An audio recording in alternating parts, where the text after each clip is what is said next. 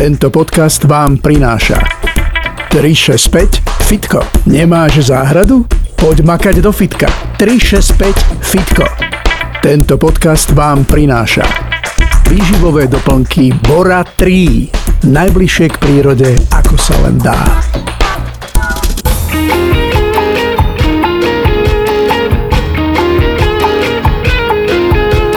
Dano Junas, už je tu zas. Počúvate podcast Dano Junas, už je tu zas.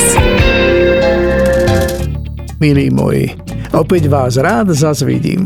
Dnes som prišiel s témou, ktorá asi neobyšla nikoho z nás. A mňa neobyšla 3-krát. Lebo veď nikdy nie je neskoro na tú pravú, ale aj na tú ľavú. Viete, musí to byť obojruč, inak sa to nepodarí. A možno už tušíte, áno, dnes si povieme niečo o svadbách a o všeličom okolo toho. Ak už ste on či ona, je to krok do neznáma, ktorý si treba sakra dobre zvážiť. Ak to klapne ako napríklad mojim starým rodičom, tak je to radosť zo života. Ja som mal skvelé detstvo a oni boli pre mňa najlepší príklad a napriek tomu mi to ani raz nevyšlo. Nesťažujem sa a ani moje bývalé, veď som im všetko nechal. A mohol som tak byť so svojimi deťmi bez problémov. Nie u všetkých to tak ale funguje. Niekto chce tomu druhému pri rozvode vziať aj to, čo nikdy nemal. Ale to je téma na ďalší diel. Teraz sa povenujem svadbám. No hej, ale čo urobiť so svadbou teraz v čase tohto pandemického šialenstva? Asi to máta všetky páry a párky, ktoré chcú byť svoje. Najprv sa všetky svadby zakázali, potom sa povolili v obmedzenom počte, potom vo väčšom, potom sa všetci nakazili a opäť sa všetko zakázalo. Kolobeh svadieb v prírode. Možno by sa to celé mohlo preniesť do online priestoru. To by hádam nemal byť taký problém. Veď keď sa deti učia naozaj náročné veci takýmto spôsobom a zodpovední nezodpovedne zodpovedajú na nezodpovedateľné, tiež väčšinou v online priestore, taká svadba by to musela hravo zvládnuť. Akorát ten sex vo svadobnú noc by bol komplikovaný online. Ale ruku na srdce, dámy a páni, koľký po takom náročnom dni neodpadli večer mŕtvi do postele a to posledné, na čo bola chuť, bol sex.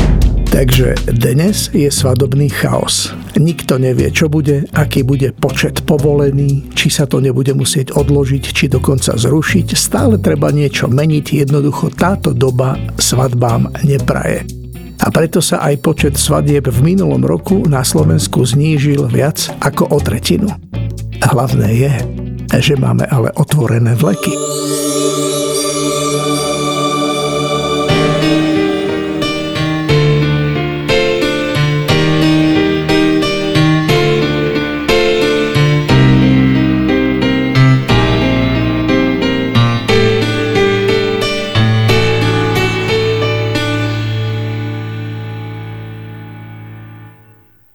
Má dlaň prstov 5, na každom inoveť, vyhnal ich do ulic, zinovovať pár líc, aj nám dal autogram svoj. Na nose máš ohňostroj, v mori bielých závejov, bliká tvoj nos nádejou. Sme iba ty a ja, v tichej hre na maják, tak neskáč sem a tam, stoj, lebo stroskotám uprostred snehových vln. Úsmev je záchranný čln, dnes má plavbu náročnú, anjel vzlietol na nočnú, aby strážil túto chvíľu vianočnú. Mráz prelasí, s ním súhlasí, sám odletí.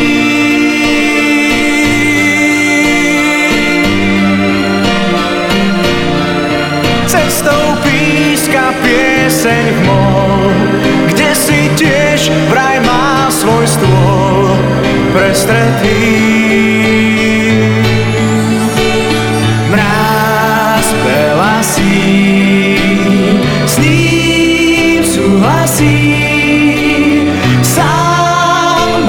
odletí.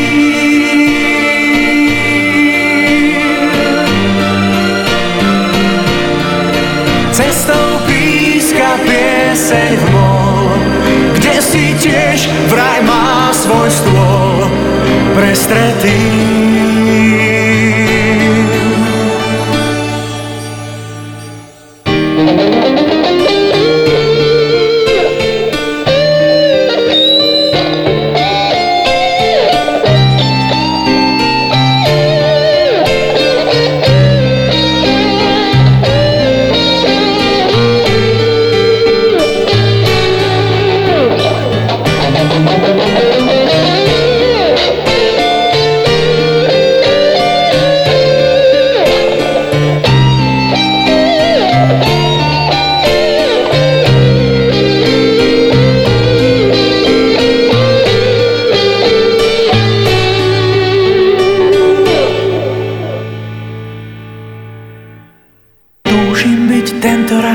Vtieravý ako mráz, tak šepkám, poď nech ti zaleziem pod nechty do prstov premrznutých.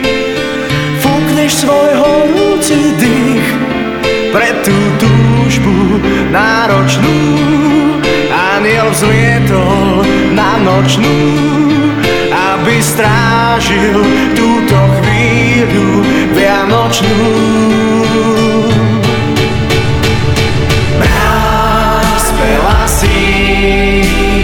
S ním súhlasí, sám odletí.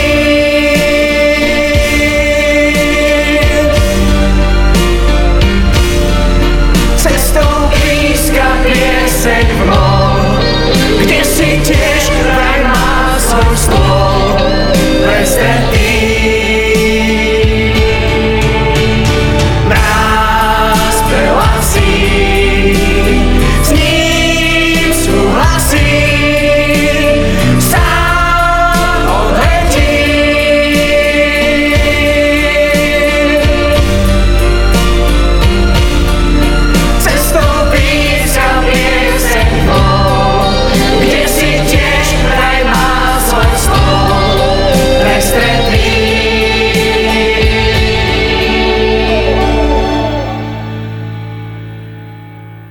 Anjel vzlietol na nočnú, aby strážil túto chvíľu vianočnú.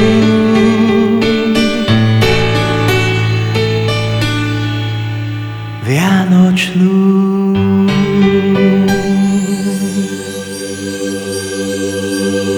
Financovanie svadby, až kým vás dlh nerozdelí. Amen. V súčasnom svete je svadba riadne drahý špás a preto je rozumné asi si to všetko pekne spočítať a áno, môže sa stať, že tak na toto nemám a svadba bude len na úrade, ale ak ste obaja Slováci s trvalým pobytom na Slovensku a svadba bude v mieste bydliska, tak je to gratis. Za 20 je to, keď je svadba mimo trvalého pobytu. A takto to stúpa podľa toho, kde a ako a či so Slovákom, či s cudzincom. Maximálne sa dostanete na 200 eur. Ale to je bez všetkej tej parády, o ktorú stoja hlavne vaši príbuzní z oboch strán. Takouto svadbou asi nepotešíte ani rodičov, ani príbuzných. Otázka je, či ich chcete potešiť, alebo byť svoji. Viete, ako sa pohybujú dnešné svadby a koľko asi stoja? Tak som sa dočítal, že tradičná slovenská svadba pre cirka 60 až 100 ľudí sa pohybuje okolo 8 až 16 000 eur. Kostol, výzdoba, obrúčky, chlásty, jedlo, pozvánky, šaty nevesty, oblek manžela, dopanky, svadobná kytica, vizážistka, kadernička, preprava hostí, ubytovanie hostí, starejší? A to som už aj zabudol. Hudba, fotograf, kameraman a tak ďalej a tak ďalej. Ten zoznam by mohol pokračovať do nekonečníku. No musel by som mať úraz hlavy, aby som na také pristúpil. Aj keď vám svadobné finančné dary pokryjú možno 4-5 tisíc eur, ešte zostáva podstatne väčšia časť na zaplatenie. A presne peniaze sú to, kvôli čomu sa najčastejšie pohádate. Peniaze sú ďaleko častejším dôvodom pre rozvod ako nevera. Ja viem, mne sa to ľahko hovorí, 3-krát to mám za sebou, ale nepodceňujte po finančnej stránke svoju vlastnú svadbu. Nie je nič horšie, ako vstúpiť do manželstva, o ktoré ste toľko stáli, s dlhom, ktorý bude nad vami visieť ako Damoklov meč. Viete, že nezriedka sa stane, že dlh narastie vzhľadom na nemožnosť splácania rôznych nesplatiteľných kreditiek a spotrebákov a podobných lákadiel, ktoré na vás striehnú na každom rohu so zaručene výhodným úrokom. Niekoľkoročné splácanie svadby sa môže stať aj dôvodom k poriadnym hádkam a môže to skončiť aj rozvodom. Otázkou je, či vám bude mať kto na rozvod požičať. Asi najhoršie a najlepšie zároveň je, keď už na svadobnej ceste zistíte, že je vlastne koniec. Ja viem, také poznanie stálo veľa peňazí, ale menej ako o každý deň naviac. Moja vždy rozvážna dobrá kamarátka vliezla so snúbencom svojej sestry deň pred ich svadbou do postele. Na svadobnej ceste to prasklo a bolo vymaľované. Mám tu pre vás aj niekoľko oslnivých požiadaní o ruku. Napríklad, keby si so mnou nečakala dieťa, tak ťa o ruku nepožiadam. Alebo, ak si ma nevezmeš, niečo si spravím. Či, ak si ma nevezmeš, niečo ti spravím. A pekné je aj, stavil som sa, že ťa požiadam o ruku. Alebo sa vás budúca možná svokra opýta. No tak vezmeš si moju dcéru?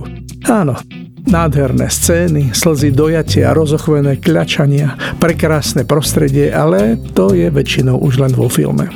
Je pravda, že ja som také zažil, ale to bolo už dávno. Tiež absurdná situácia je, ak vám pár dní pred svadbou zomrie náhle svokra. Čo s tým všetkým jedlom, pitím, zákuskami, rezervovanou sálou, ľuďmi, rodinou, čo mala prísť? A vtedy vás napadne spásonosná myšlienka. No proste to spojíte. Aj tak by na svadbe a pohrebe boli viac menej tí istí ľudia a neboha by si to svetosvete želala takisto. Mám priateľa, dobrého, no je ukrutne šetrný. Bol som mu svedkom na svadbe a zažil som trapas, aký nevymyslíte. Všetko prebiehalo normálne, až kým jednoducho mu nezišlo na kúpiť 2 obrúčky, že bude teda tú druhú potrebovať pre nevestu. No, toľko slz som ešte nevidel. Požičal som pre ten okamžik svoju. Je jasné, že potom ho ten nevýslovný trapas čosi stál. Zabávame sa na tom dodnes. Napriek všetkému sú stále spolu a šťastní.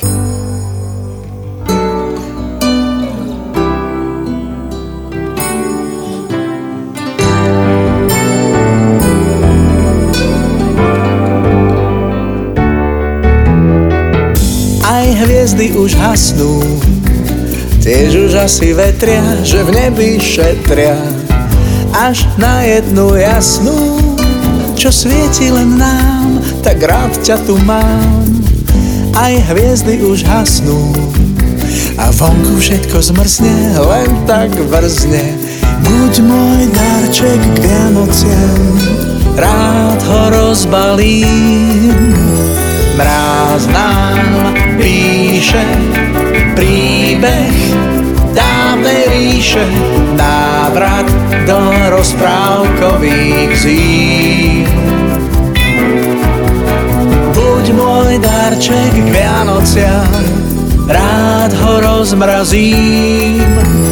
Mráz nám píše priania, krásne klišé, celkom vážne hovorím. Buď môj darček k Vianociam a budem tvoj Rím. Hej, hviezdy si hasnú, z neba padá vločka, aj Boh si počká na poslednú jasnú, čo svieti sem k nám cez okenný rám. Až hviezdy raz zhasnú a vonku všetko zmrzne, len tak brzne. Buď môj darček k Vianociam, rád ho rozbalím.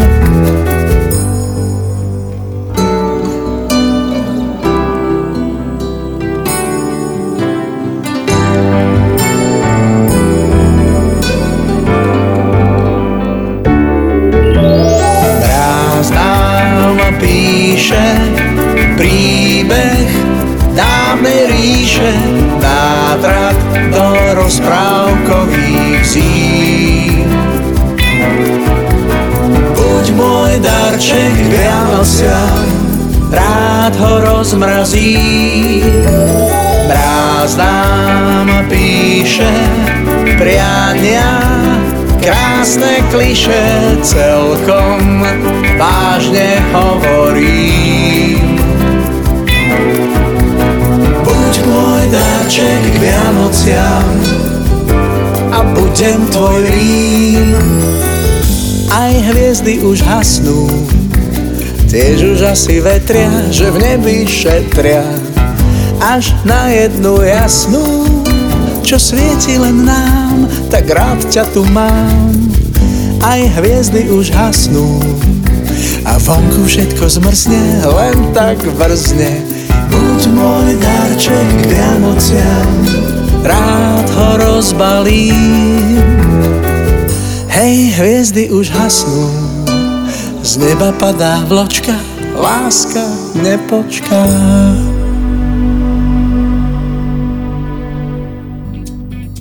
Tak si predstavte, aké zvyky a obyčaje v súvislosti so svadbou majú inde. No je to skoro nepredstaviteľné. Ale aký kraj, taký mrav. Príslovie je jednoznačne pravdivé, najmä pre Slovensko. No viete, čo sa deje vo svete? Doslova vtipná a naozaj úplne netradičná forma svadby fičí v Albánsku. Neuveríte, ale manželia tam majú svadobné oslavy oddelene. Nevesta oslavuje najprv už dokonca od piatku s priateľmi a s rodinou. V sobotu večer ju navštívi ženích s rodinou, spoločne nakrájajú tortu, absolvujú prvý tanček a ženích po tejto návšteve odchádza na vlastnú oslavu, ktorá trvá ešte celú nedeľu. O veľkej tučnej gréckej svadbe iba toľko, že to, čo a ako bolo natočené vo viacerých komédiách, je naozaj pravda. Je to svadba, dá sa povedať, bez limitov. Pravým opakom je však tradičná japonská svadba. Minimalistická, v kruhu najbližších členov rodiny a priateľov, jeden fotograf. Pitie typického japonského alkoholu sake prebieha z jedného pohára. Ako symbolika, že rodina nevesty a ženicha sa sobášom stáva jednou rodinou. Kto vie, ako to riešia dnes v čase covidovom? Netradičný a asi ani nie veľmi veselý je zvyk v Číne v oblasti tuchia. Podľa tradície musí nevesta plakať mesiac pred svadbou každý deň aspoň hodinu. Vnímajú to ako praktickú prípravu nevesty, že spoločný život s budúcim manželom môže byť aj ťažký. Zvyky v Afrike sú pre Európanov exotické a často aj nepochopiteľné. To, že je svadba pestrofarebná a hýri farbami od výmyslu sveta, vrkôčikmi, korálky, bubnami, je jasné. Avšak v niektorých kmeňoch sa vyžaduje počas svadobnej noci účasť a dohľad staršej váženej ženy z komunity, aby potvrdila naplnenie manželstva. Tak, milí moji, keby sa na mňa pritom dívala stará vážená žena, asi by sa mi už nikdy nepostavil. A viete, aký zvyk majú v Keni? Otec nevesty, ako akt požehnania, opluje svojej dcére hlavu a prsia. Krása. Milí moji, nikdy som netušil, či je viac života pred oponou alebo za oponou. A to som stal aj. Vždy, keď vidím prechádzať krásne ženské nohy, tak si poviem, škoda, že iba dve. Zas na mňa nezostane. Nezdá sa vám, že je to nejako málo? 2 nohy? Taká mucha so 6 nohami sa na nás musí pozerať z vrchu. Alebo pavúk s 8, ten musí nami doslova pohrdať. A zo stanoviska stonožky sme priam zmetení. Ale nezúfajte, je to iba zdanie, ktoré klame. Aj u ľudí všetko kľudné začína až vo dvojici. Najskôr vtedy, kým muž a žena dohromady sú celý človek. Takýto človek je de facto štvornožec. Pozrite sa, jeden človek je samota, to je jasné. 2, to sú napríklad milenci, čiže dráma. Alebo manželia, teda tragédia. Keď pod to dáte hudbu, je to duet. A to sa mi práve na tom tak strašne páči. tá večná túžba, to večné hľadanie, ako jedna hľadá druhého a druhý jednu a tretí tretieho, ako každý vlastne hľadá svoju vlastnú polovicu a pritom sa milujú a pritom sa vzájomne mučia, nádherné divadlo. Keď sú tí dvaja pohromade správne, môžu byť časom traja. On, ona a ono. To, že sa už vieme rozmnožovať v laboratóriách, v skúmavkách, je už bežný jav v súčasnosti. Ale viete, čo som sa dočítal? Že časom, určite v tomto 1000 ročí, sa budeme vedieť rozmnožovať aj sami zo seba. No, neviem ako, vyreže sa kúsok kože, to sa dá do nejakého roztoku, potom do skúmavky a zrazu z toho vyrastiete celý vy, teda akási partenogenéza. No fuj, prosím pekne, to bezo mňa. Ešte, že sa toho nedožijem. Bez lásky nikdy. A preto, milí moji, či už ste ženatí, vydatí, za muža, či za ženu, za psa, robota, alebo sám za seba, milujte sa, množte sa a najmä zostaňte pozitívni. Radšej vám to zaspievam, lebo mi došla próza.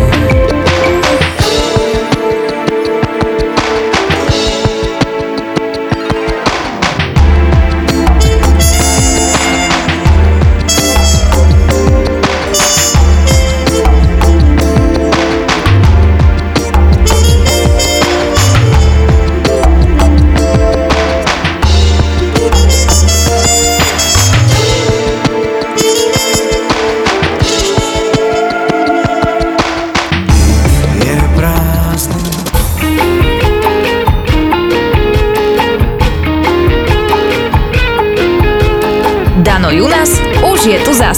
Počúvate podcast Dano Junas, už je tu zas.